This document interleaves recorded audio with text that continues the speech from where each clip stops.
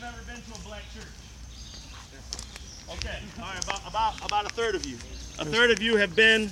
There we go. That's cool, thank you. That's your record. All right, perfect. About a third of you have been to a black church, amen? Okay, some of you lied. I could tell. A third of you have been to a black church, amen? Amen. There you go. Okay, all right, that's good, that's good. So if you have not been to a black church, I'm going to help you act like you're at a black church today. So there's going to be a couple of times where I'm going to invite you to respond. And when I say that, I really mean I want you to respond. That's not like I want you to think about it, but I want you to respond. There you go. And if I say something that just seems like God might be in that moment, you can feel free to clap your sticks. If you don't have sticks, you can clap your hands, you can smack your leg, you can pat the back of your neighbor. That's not to build me up. That's not to build me up. It's just to edify and to suggest that we agree with the word of God. Amen? Amen. All right. So here we go. Let's try again. When was the first time that you remember recognizing that there was people around you that did not look like you? Thank you. Yes, 5, 10, 5. Some of y'all still haven't recognized it. 7. Some people just haven't really thought about it yet, and that's okay. 0. My boy, 0. Well, I'm going to tell you about the first time that I remember it. So settle into this story if you would. I was about 5 years old the first time I remember thinking to myself, I don't look like everybody else. Let me tell you a little bit about why that's true. My mom, she's white. Raise your hand in here if you're white. Okay. Some of y'all was embarrassed to raise your hand. You didn't have to. We could tell. All right. My dad, who is no longer with us, he's black. Raise your hand in the space if you're black. Okay, look. I said raise your hand if you're black. They were like, woo! Yes, hey, I saw you. You shot your hand on your body, almost went with it. He was like, yes. Right? All right, so look. So my mom and dad, black and white, they got together. And when you put that together, you end up with something that looks like this. And I just happen to think this is glorious, right? I think this is just fantastic. I think it's fantastic. My wife, by the way, thinks it's fantastic too. I convinced her. She said yes. All right, so praise the Lord for that. So check it out. I was about 5 years old the first time I remembered. I was in a grocery store. I didn't know who my dad was. My dad wasn't a part of my life. He was absent from my story. I was in a grocery store with my mom, and I remember seeing this guy. Now, this will aid you. For those of you who aren't old enough to recognize this person, just Google it, okay? But I remember, I was like, wow, he looks like Denzel Washington. This is what I was thinking at age 5. Around age 5 was the time that movie Philadelphia came out. For those who don't remember, you can look that up as well. And so I remember being like, wow, he kind of looks like Denzel. And I was just like, if I knew who my dad was, that's what I would want him to look like. So I started thinking, that must be dad. Like, that has to be it. And I remember looking over to my mom at 5 years old and being like, Mom, is that dad? And I remember my mom falling apart. She just fell to pieces. Her heart was broken. And it's not because that was my dad. That was the furthest thing from my dad. This dude was like 6'4". My dad was like 5 foot nothing, okay? This dude was tall and slender. My dad looked like me, all right? So it just wasn't the case. Who laughed about that? it just wasn't the case, right? Amen. It clearly was not my dad, but here's what I did recognize later on in life. My mom's heart broke because at age 5, I began to recognize that I had one leg that was black and I had one leg that was white, and I was trying to live in a world that I could not identify with no matter where I went. When I hung out with a bunch of white kids, I just felt like something was missing in my life. When I hung out with a bunch of my black friends, I felt like something was missing in my life. Let me confuse you even more. My last name is Garcia, all right? I grew up in a town that is about 85% Hispanic. Everybody looks like me. Everybody talks to me like I should understand what they're saying, but I didn't, right? Like, I mean, I just grew up really, really confused. And at age 5, for the first time, I looked around and said, I don't get it. There's something missing here. There's something wrong here. And that started a journey for the rest of my childhood and into my young adult years where I was like, who am I? Anybody remember that song that came out by Michael Jackson? You know the song I'm talking about? Come on, who said Thriller? Woo! No, remember Michael Jackson sang this song about black and white? Anybody remember that song? If you are mixed, you know that song. If you're mixed, you know that song because you're just like, yes, I get this, right? Like the questions that were coming in my mind were all wrapped around this question of like, who am I? Who am I? And then, later on in life, I came to know Christ. I didn't know Christ until I was 16 years old. At 16 years old, I came to know Jesus, and I understood this new identity that I had. But then my world got wrecked even more, so check this out and lean forward if you're paying attention. Don't lean too much, you'll fall. But check this out. When I came to know Christ, and I recognized that I'm a new creature, a new creation, I have a new identity, I had more questions than answers. Because now my questions were, well, if I'm a new creature, if I'm a new identity, y'all better get ready to clap. If I'm a new creature, if I have a new identity, then why doesn't the church look more like what I imagine the kingdom of God to look like? If you've never thought about this question, I am spoon feeding you things to talk about, and youth leaders, I am sorry, your day is going to be wrecked. Right? Because your students are coming back with a bunch of questions, and you're like, talk to the senior pastor about that. I don't know. Right? Like, I get it, but here's the reality. Here's the reality, folks. If we are new creatures, if we have a new identity, then doesn't it say in Scripture that our new identity is under Christ, no longer who we used to be, but now who God has made us to be? Amen? Amen. Thank you, young man. Thank you. That was good. All right, John chapter 4. I want to help you see that this isn't the first time that anybody's ever talked about this or thought about this. See, Jesus actually has this encounter with this woman at the well. And when we read this story, we probably read this story 1,000 times, but we never talk about it from the racial side of things. We never talk about it from the divide that existed. We never talk about what Jesus overcame in this moment, in this encounter with this woman that would indeed change the reality for you and for me going forward. I believe that racial reconciliation was put on display in John chapter 4. And as we read that story, as we actually look at that story and understand the context of it, we can actually begin to say there is a way for us today to bridge the gap that exists between races. There's a way to overcome the divide. There's a way for minorities and majorities to begin to associate, to begin to do life, to begin to worship together, to begin to engage together, that is set on example by Jesus, and therefore has set forward for us a plan that we can live in. Amen. John chapter 4, get it out if you got it.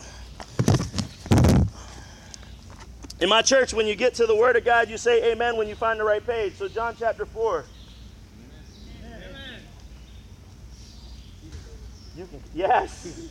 All right, John chapter 4, here's what it says. Now Jesus learned that the Pharisees had heard that he was gaining and baptizing more disciples than John, and although, in fact, it was not Jesus who was baptizing, but it was his disciples, so he left. What did he do? Come on, what did he do? He left, and he went back once more, and this is important. Where did he go? He went to Galilee. Galilee. Any of my Cedarville people or anybody else who went to Bible college, you kind of help us paint a picture of where Galilee is? All right, you can't? That's okay. Point north. Everybody do this with me. Just point up. It doesn't matter if this is really north. You probably point somewhere else. But point up high. All right? Now Jesus is currently down here. All right? He's currently down here. All right? And now here's the important part. You got to understand this. Where is Samaria? Samaria is right in the middle. So, all right, so Jesus is down in Jerusalem. He's going to make his way. He's going to make his way up to Galilee, and on the way, he's going to stop for what I consider to be a divine appointment. Let me help you understand what a divine appointment is. A divine appointment is a time in which you show up to a place because God wanted you to be there, even though you don't know why you're going. Anybody ever have one of those moments? Anybody ever show up somewhere and it seemed like God did something in them or with them or through them, even though they didn't know that's what was planned? That's a divine appointment. That's an appointment that God has set up, that God has put into motion, that God said this is what's going to be. You're like, God, why am I going there? I don't know. I'm just being faithful to what you asked, God. So I'm just going. And then halfway there, you're like, oh, now I get it. I get why I was here. I get why I went. Jesus is about to have one of those moments. All right, stay with me in the scripture. It says this. Now he had to go through Samaria. Where? He had to go through Samaria. Let me tell you something. I'm not saying the scripture isn't true. I am not saying the scripture isn't true. But I'm saying that Jesus was going to go through Samaria, and that was something that everybody else would not have done. Everybody else, all other good-speaking Jews would have walked around Samaria.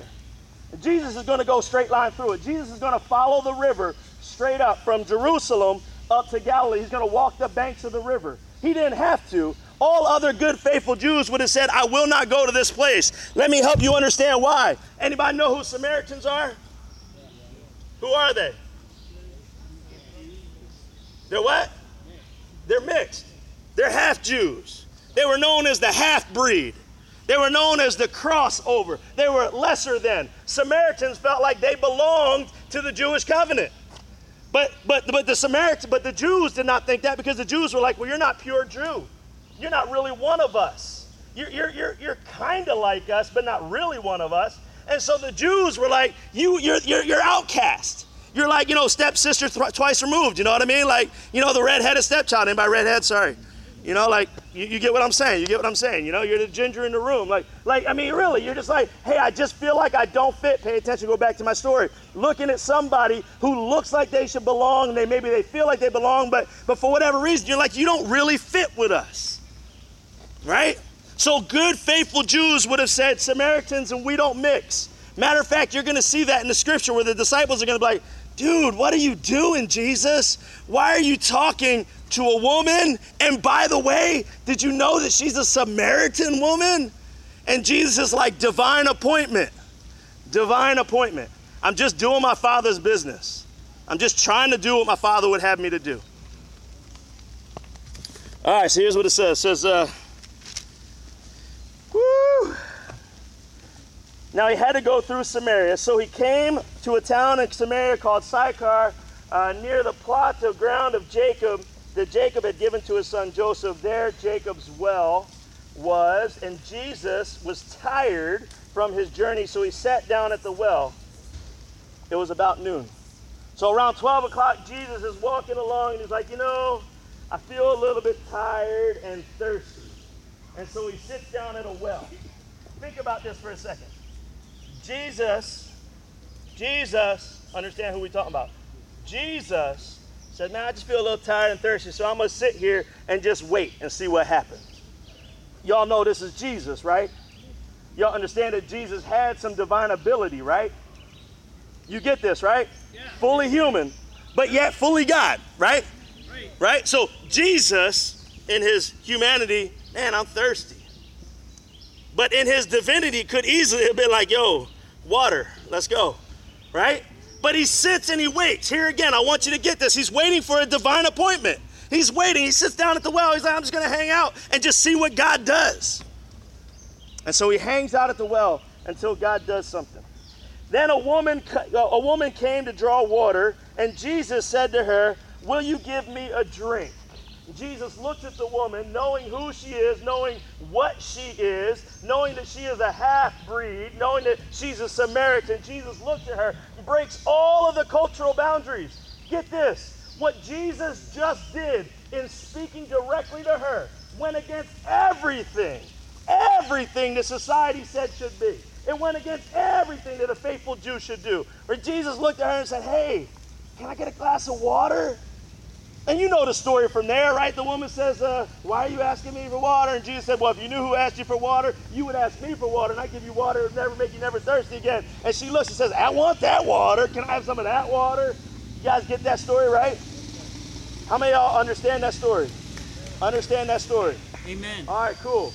Fast forward through the story, because we're going to get to the part we never talk about. So she leaves that well, right? She leaves the well. You can read the rest on your own. She leaves the well. She runs into town. She walks up to everybody she sees. She says, hey, you got to come meet this guy. He told me everything about me. Because Jesus knew about her story. He knew that she had had a bunch of husbands, and he knew that she wasn't being faithful. And so Jesus had kind of called her out on that in a loving kind of way. And she ran around town and said, hey, that guy, he must be the Messiah because he knows everything about me. Come out. And the story says that the people came out and that many came to know Jesus. But I bet you we never talk about this verse. Go on in that story. The end of chapter 4. Whew, sorry. Yeah, here we go. All right.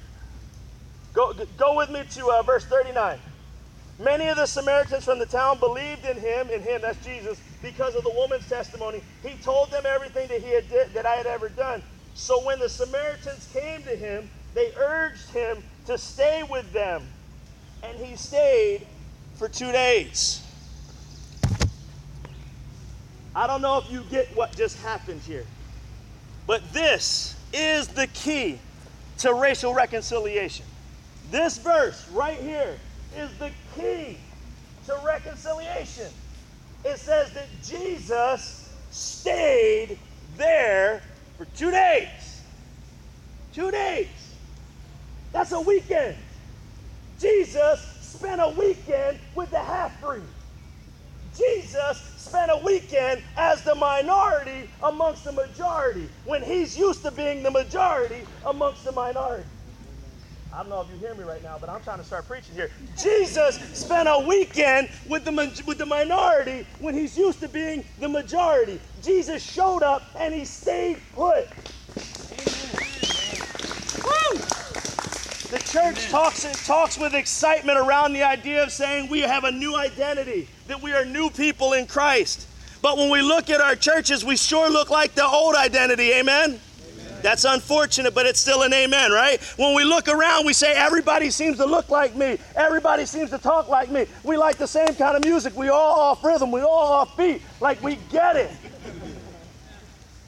So if we really want to talk about being excited for bringing about the kingdom of God, I believe that this is true, that we as the people of God usher in the kingdom of God. We are meant to put on display to the world what the kingdom of God really looks like, what God is about. Be about your Father's business. Be about your daddy's job. Like, if we're really excited about that, if we're really jazzed up about that, if we really desire to say to our kids, these are my kids right here. My kids, not yet, but soon, are going to try to figure out who they are. They're right now figuring out who they are in Christ, but sooner or later, they're going to look at mommy and daddy, and they're going to look at their friends and say, this is kind of cool and yet kind of confusing. Help us understand this. If we want to usher the people of God into the kingdom of God, then we've got to create a community that looks like we value what God values. So how do we do it? How do we do it? How do we do it? It's got to be more. It's got to be more than just sitting around talking about it. Sooner or later, we have to take some intentional steps. We got to look for the divine appointments. We got to say, God, I'll show up. Love like Jesus, that's really important. But here's what Jesus did to put that love on display. He went and spent the weekend. Jesus could have. This would have been totally fine. You could read that story without that verse. Jesus met the woman at the well. He had a great encounter with her. He went on about his business. But that's not what happened. The disciples came up to him and said, Jesus, why are we spending time talking to these people? These people. I'm about my daddy's business. Right? So Jesus not only talks to these people, he intentionally immerses himself. Say that. Immerses himself. Say that.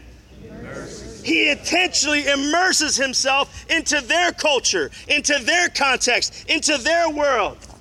He doesn't come in trying to flip everything over and change it. He simply represents the kingdom of God, the people of God, and God himself everywhere he goes. And so upon the invitation, he's saved.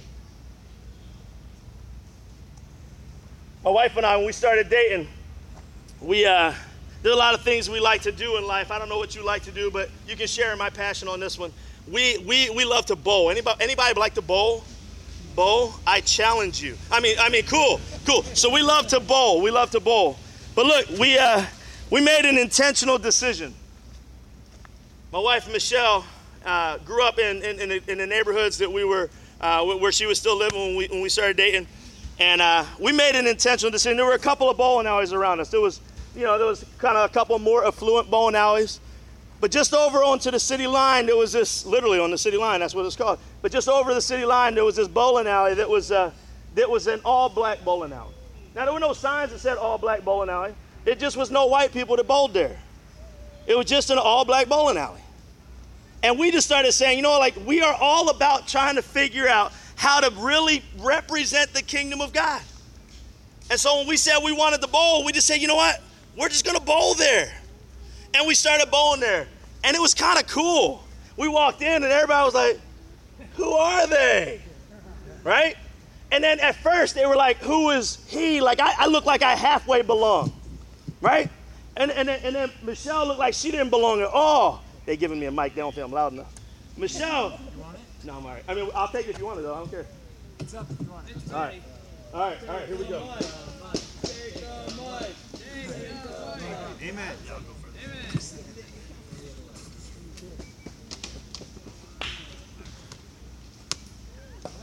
That's good.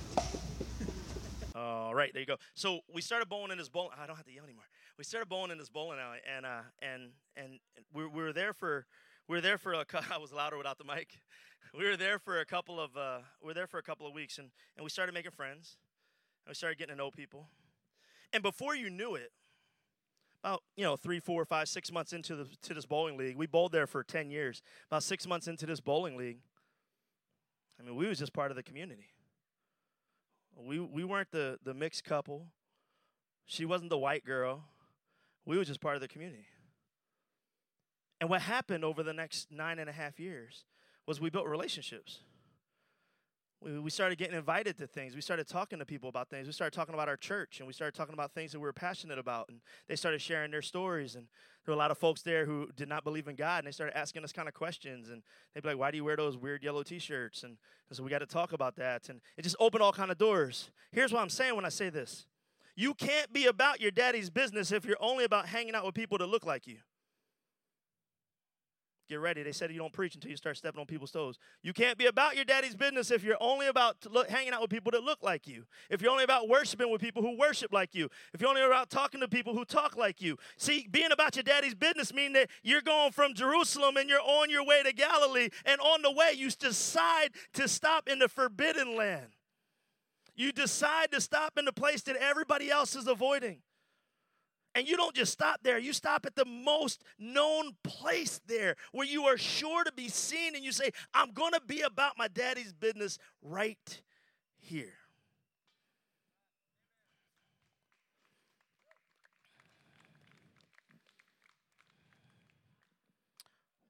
What are you doing right now to bridge the gap that exists between the majority and minorities in our country? As a follower of Christ, what are you doing right now to bridge the gap that exists? Let me help you by saying a couple of things. Whether you think there's a gap or not, there is. Whether you choose to receive that or you choose to reject that is actually irrelevant. There's a gap. There's a gap. There's a gap from the point of birth. There's a gap. There's a gap in resource. There's a gap in reach. There's a gap in education. There's a gap in, there's just a big gap. And it doesn't matter if you're talking suburbs or you're talking urban. I live in an urban context. Many of you live in a suburban context. Some of you live in the not yet discovered context, otherwise known as Lancaster. It's true. There's like 10 people. I mean, it's cool. But get it. There's a gap that exists. So let me ask you, what are you doing? As a church, how are you educating yourselves to say, hey, we want to be about our daddy's business? Let me just tell you what our church just did. About 4 weeks ago, we just said, we have to be more serious about this conversation. And we invited a panel of people to come in. And we brought local pastors and missionaries and folks who are more professional in the field, in this context and in this field than we are. And we put a panel together, and then we invited a couple of hundred folks to come and sit in a room and listen in and then ask intentional questions. And the question that we were really wrestling with is, how can we bridge the gap between majority and minority in the church? What does that look like? I said this in my message on Thursday, but it's worth saying again. You cannot turn on the news. You cannot turn on the news, call yourself a follower of Christ, and not be heartbroken every time. It doesn't matter who you are. It doesn't matter if you're a majority or a minority. You can't do it. As a follower of Christ who's passionate about daddy's business, your heart needs to break. While we're here, this week, you can be praying about this. There's a girl in about 2 towns over from ours, African-American girl, young girl, probably 17 years old, and she was a victim of road rage. The guy who cut her off and became frustrated with her driving, for whatever those details of that story are, we'll never really know.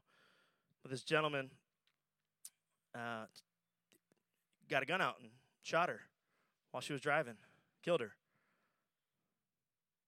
Now, I don't know any of the stories about that. I don't know anything that she did wrong. I do know some things that he did wrong just simply by what we've heard. But what I know is this. It doesn't matter if my right leg, my white leg, is identifying with the news, or my black leg is identifying with the news. My Christ heart breaks. It breaks. Because I know that when my black friends watch that news story, they feel threatened. They feel hurt. They feel discouraged. They feel like they're victimized again. And I know when my white friends watch that news story, they also feel threatened, hurt, and victimized, in part by their own culture and in part by assumptions that are placed onto their culture. They're heartbroken too. And I know this. I know the Father's business for you and for me would say we are about reconciliation. We are about bringing the body back together. We are not about this divide. And so therefore, we have to begin to do something.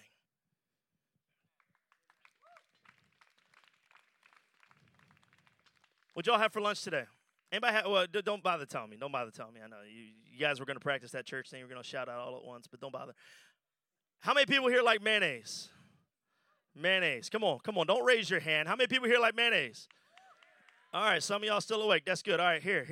This mayonnaise is a great illustration. So hang on to this one. You can borrow this one on your own. Mayonnaise is made up of three things. Y'all probably know this, right? Oil, water, and egg. If you combine oil, water, and egg, you get mayonnaise. So by the way, next time you're spreading that on your sandwich, just think about that, right? Like that's what you're putting on there. Just whoosh. But think about this for a second. What do you know about oil and water? They don't mix. You pour them both into a bowl and they separate. They repel each other, actually. So egg, in the case of mayonnaise, is known as the great emulsifier. It's a process called emulsification. When one thing is added to two others that naturally repel, and instead of repelling, these two separate items draw together upon which they both like something in common. So the oil naturally gravitates toward the white of the egg, and the water naturally gravitates toward the white of the egg. And then therefore, when mixed with the egg, they can all gel as one. Now check this out. I want to tell you something. I want to tell you that we have a greater emulsifier. I want to tell you that we have someone that is indeed purposed to bring about reconciliation. We have someone that is indeed purposed to help my black brother and my white brother stand next to each other and say we can be one. We have someone who draws together the body of Christ and says it doesn't matter if I worship in black church or white church, I worship the one authentic and true God. And therefore, the greater emulsifier in this story is Christ. The greater emulsifier is Christ. Everything the world around you says is this. It says you don't look alike, so you shouldn't hang out. I know this story to be true. Let me tell you real quickly the story. I just looked at my kids. I'm sorry. Let me tell you real quickly the story. My mom and my dad, they started dating in a time in which the world would tell them it wasn't okay. Y'all got to follow. You got to fill in the gaps because I can't tell the story with greatest detail here. They started dating in a time in which the world would say it's not okay. All right, you get what I'm saying? Not if you see what I'm saying. I got two small kids here, okay? All right, cool. So the world would say, hey, that's not okay. That's not right. So I know that whether we like it or not, we are set up in the world around us to say we're meant to repel. We're meant to focus on what makes us different. And I think that is true. I actually do believe that is true. Life is just a lot easier when you hang out with people that look like you and like the same things you like. Try picking a movie on Friday night, right? If you hang out with people who like things you don't like, you're like, well, you can't agree. But if you just hang out with everybody who's like you, you're like, hey, I know what we're doing on Friday. It's great. It's cool. It's just not the kingdom of God. Because if we get to the other side and everybody, if this is it, and this is the only language we hear, and everybody just kind of looks kind of like, man, I'm disappointed. Now, look, God can make that right, and he can fix it in terms of my disappointment, but still today I'm saying I'm disappointed. I'm disappointed because I am looking forward to that scripture where it says, like speaking in like multiple tongues, many languages, many nations. I'm looking forward to that day. I'm looking forward to the day when the body of Christ comes together and it doesn't look anything like any of us. When the majority is the majority that we haven't even begun to understand yet. When the body of Christ really looks like what we believe and we're willing to put our life on the line for. When the kingdom of God draws near, the body of Christ is emulsified to the cross.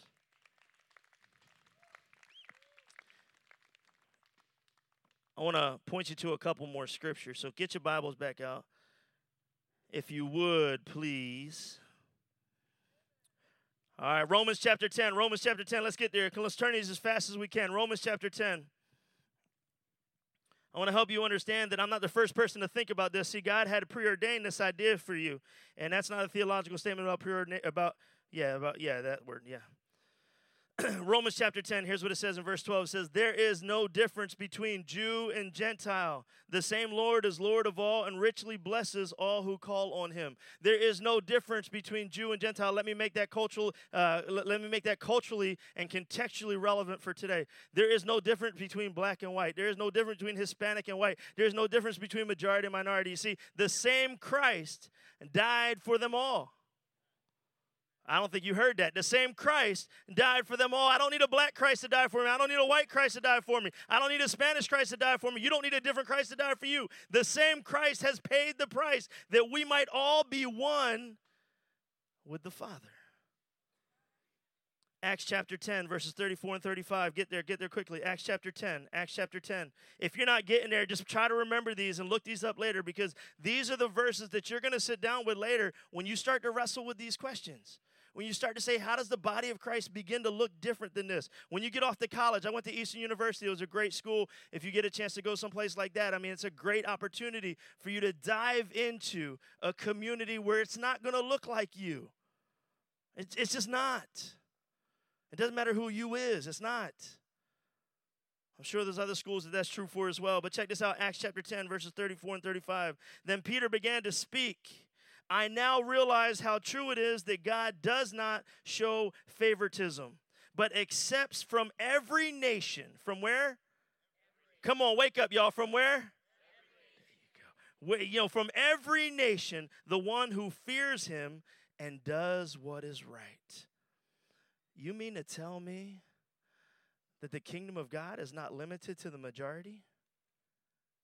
You mean to tell me that the kingdom of God is not limited to the minority?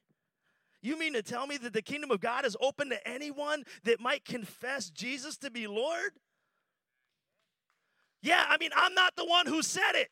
I'm just the one who preached it. Someone else wrote it. I just get to repeat it. The kingdom of God is intended for, it's meant for the body of Christ. And as the majority or the minority, you're just a finger. There's a lot more body out there. All right, let's get a couple more real quick. Colossians chapter 3. Get there as quickly as you can. Colossians chapter 3. Here's what it says in verse 11. Let me hear at least one amen so I can start preaching. Here there is no Gentile or Jew. There's no circumcised or uncircumcised. There's no barbarian, no Scythian, no slave, no free. But Christ is all and is in all. Do you believe that? Do you believe that? Do you believe that? Let me give you some quick take-homes. If you want to be about your daddy's business and you want to be about this idea of reconciliation, go back to your church and count how many white pictures of Jesus you see. Count them. I know I'm getting personal. Count them. And then sit down with your youth pastor. I am guilty. I'm a pastor of a local church. We have white pictures of Jesus in our church. Sit down with your youth pastor or anybody else who gets to make a decision in your church and just ask this question. If we're really about reconciliation, if we're really about trying to bring about the picture of the kingdom of God, how are my black friends going to identify with this Jesus? To the black guys who are here and black ladies, put your hand up real quick. Any of y'all go to a black church? Keep your hand up. If you're black and you go to a black church, keep your hand up. Just one. You got. Oh, two. I'm going to ask you both. This is an important question. Are there any pictures of white Jesus in your church? Not one. You think one? All right. So you guys go to the same church? You looked at each other. You go to the same church? Kind of, once in a while. Okay. All right. But here's the point. Check this out. I've been to a couple of black churches in my life too. Black churches have pictures of black Jesus. White churches have pictures of white Jesus. None of us actually have pictures of Jesus. Amen? So if we're going to be about daddy's business, then let's start being about daddy's business. Let's paint a picture that tells the story that the Christ who we follow represents the body, the whole body, right? So let's not paint a picture that he's lily white with blonde hair and he still had his makeup on, right? Like, it's just not who he was. It's just not who he was. I'm saying this as a silly example because I know that this is a deeply and almost a dangerous conversation because of how easy it would be to tread on somebody's toes. But I want to say this. If you're going to be about reconciliation, you got to have intentional, hard conversations. Stay the weekend.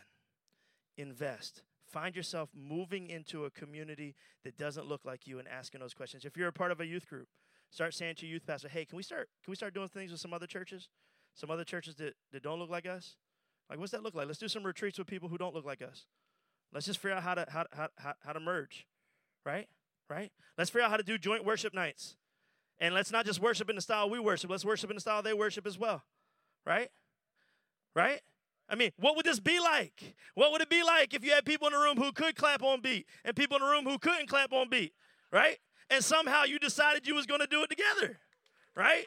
What would it be like? What would it be like? What would it be like? What would it be like if half the people showed up with flags and they was waving them and they was dancing and they was stepping and the rest of the people were like, I've never seen that before. Like, what would it be like? You know what it would be like? It would be like the kingdom of God.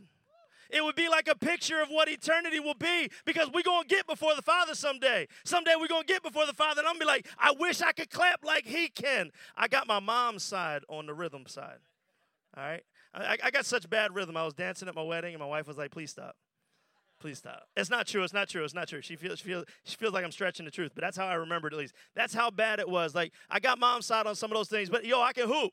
I can hoop, all right? I can hoop. I could when I was thinner, at least. All right, so look, just the reality here. If we're going to be about daddy's business, if we're going to say, hey, reconciliation is really important, if we're going to say the picture of the kingdom of God looks more than just like you and me, then we got to have some intentional conversations. Jesus was on his way, and he said, I got a divine appointment. I'm going to sit at this well, and I'm going to wait for that appointment to come to be. And as he waited, he met the woman, and he engaged with her. And after he engaged with her in that conversation, she ran into town. She was so moved by it, she ran into town. The people were so moved by who Jesus was, they said, would you spend a weekend with us? And Jesus could have naturally said, no, I won't do that. But instead, he said, let me be intentional. I'll sit here for the weekend with you. And he immersed himself into a culture that was not his. And upon doing so, this is what the scripture says after that. Many came to know him because of that.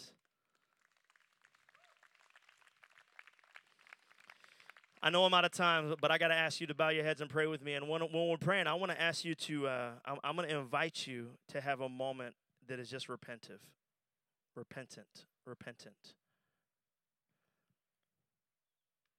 I didn't even get to talk today about the reality that you and I probably have made some choices along the way that have built into the separation and segregation that exists in our country, knowingly or unknowingly. You and I have bought into stereotypes and lies that the culture and the community tell us that suggest that things are geared toward or are only meant for specific people groups. You and I have used words and slang at times that is more degrading than we even understand, because in our majority or minority context, those words are accepted. Well, I want to say this. As a new creature in Christ, everything is meant to be redeemed by the cross. My understanding of who I am is no longer a black guy or a white guy or a mixed guy. I'm a Christ guy. I am someone who is committed to what Christ has done. I'm going to invite you into a prayer that you might be able to say, Lord, I'm sorry for any of those moments I've been a part of. Would you pray with me? Father God, I pray right now, and I turn my back because I'm praying with the people, God. I'm not praying for the people. I'm praying with the people, God. And I suggest, Lord, that there have been times along the way when I could have been about Daddy's business, but it just didn't seem like it was so easy, or it just didn't seem like it was what I'd want to do, and so I just went about my own. I kept moving. I made my way around Samaria, made my way up to Galilee. Oh, God, thankful that Christ did not do that. Thankful that Christ stayed the weekend. Thankful that Christ set the example. Thankful that Christ broke the barriers. Thankful that Christ overcame and defeated the cultural divide. Thankful that Christ said that the race is not what's going to divide us. Thankful that Christ stretched out his arm and said, this is for my black friends. This is for my white friends. This is for all my other friends that represent someone else. This death on the cross, the resurrection from the grave is meant for all who might believe and receive new life. Paul says that we're meant to be reconcilers. We're meant to be people that draw people together. And I pray, Lord God, right now that each one of us would have a moment to say, Daddy, I'm sorry for any time I could have been someone that emulsified, that brought people together. But instead, I continue to sell into or buy into things that divided.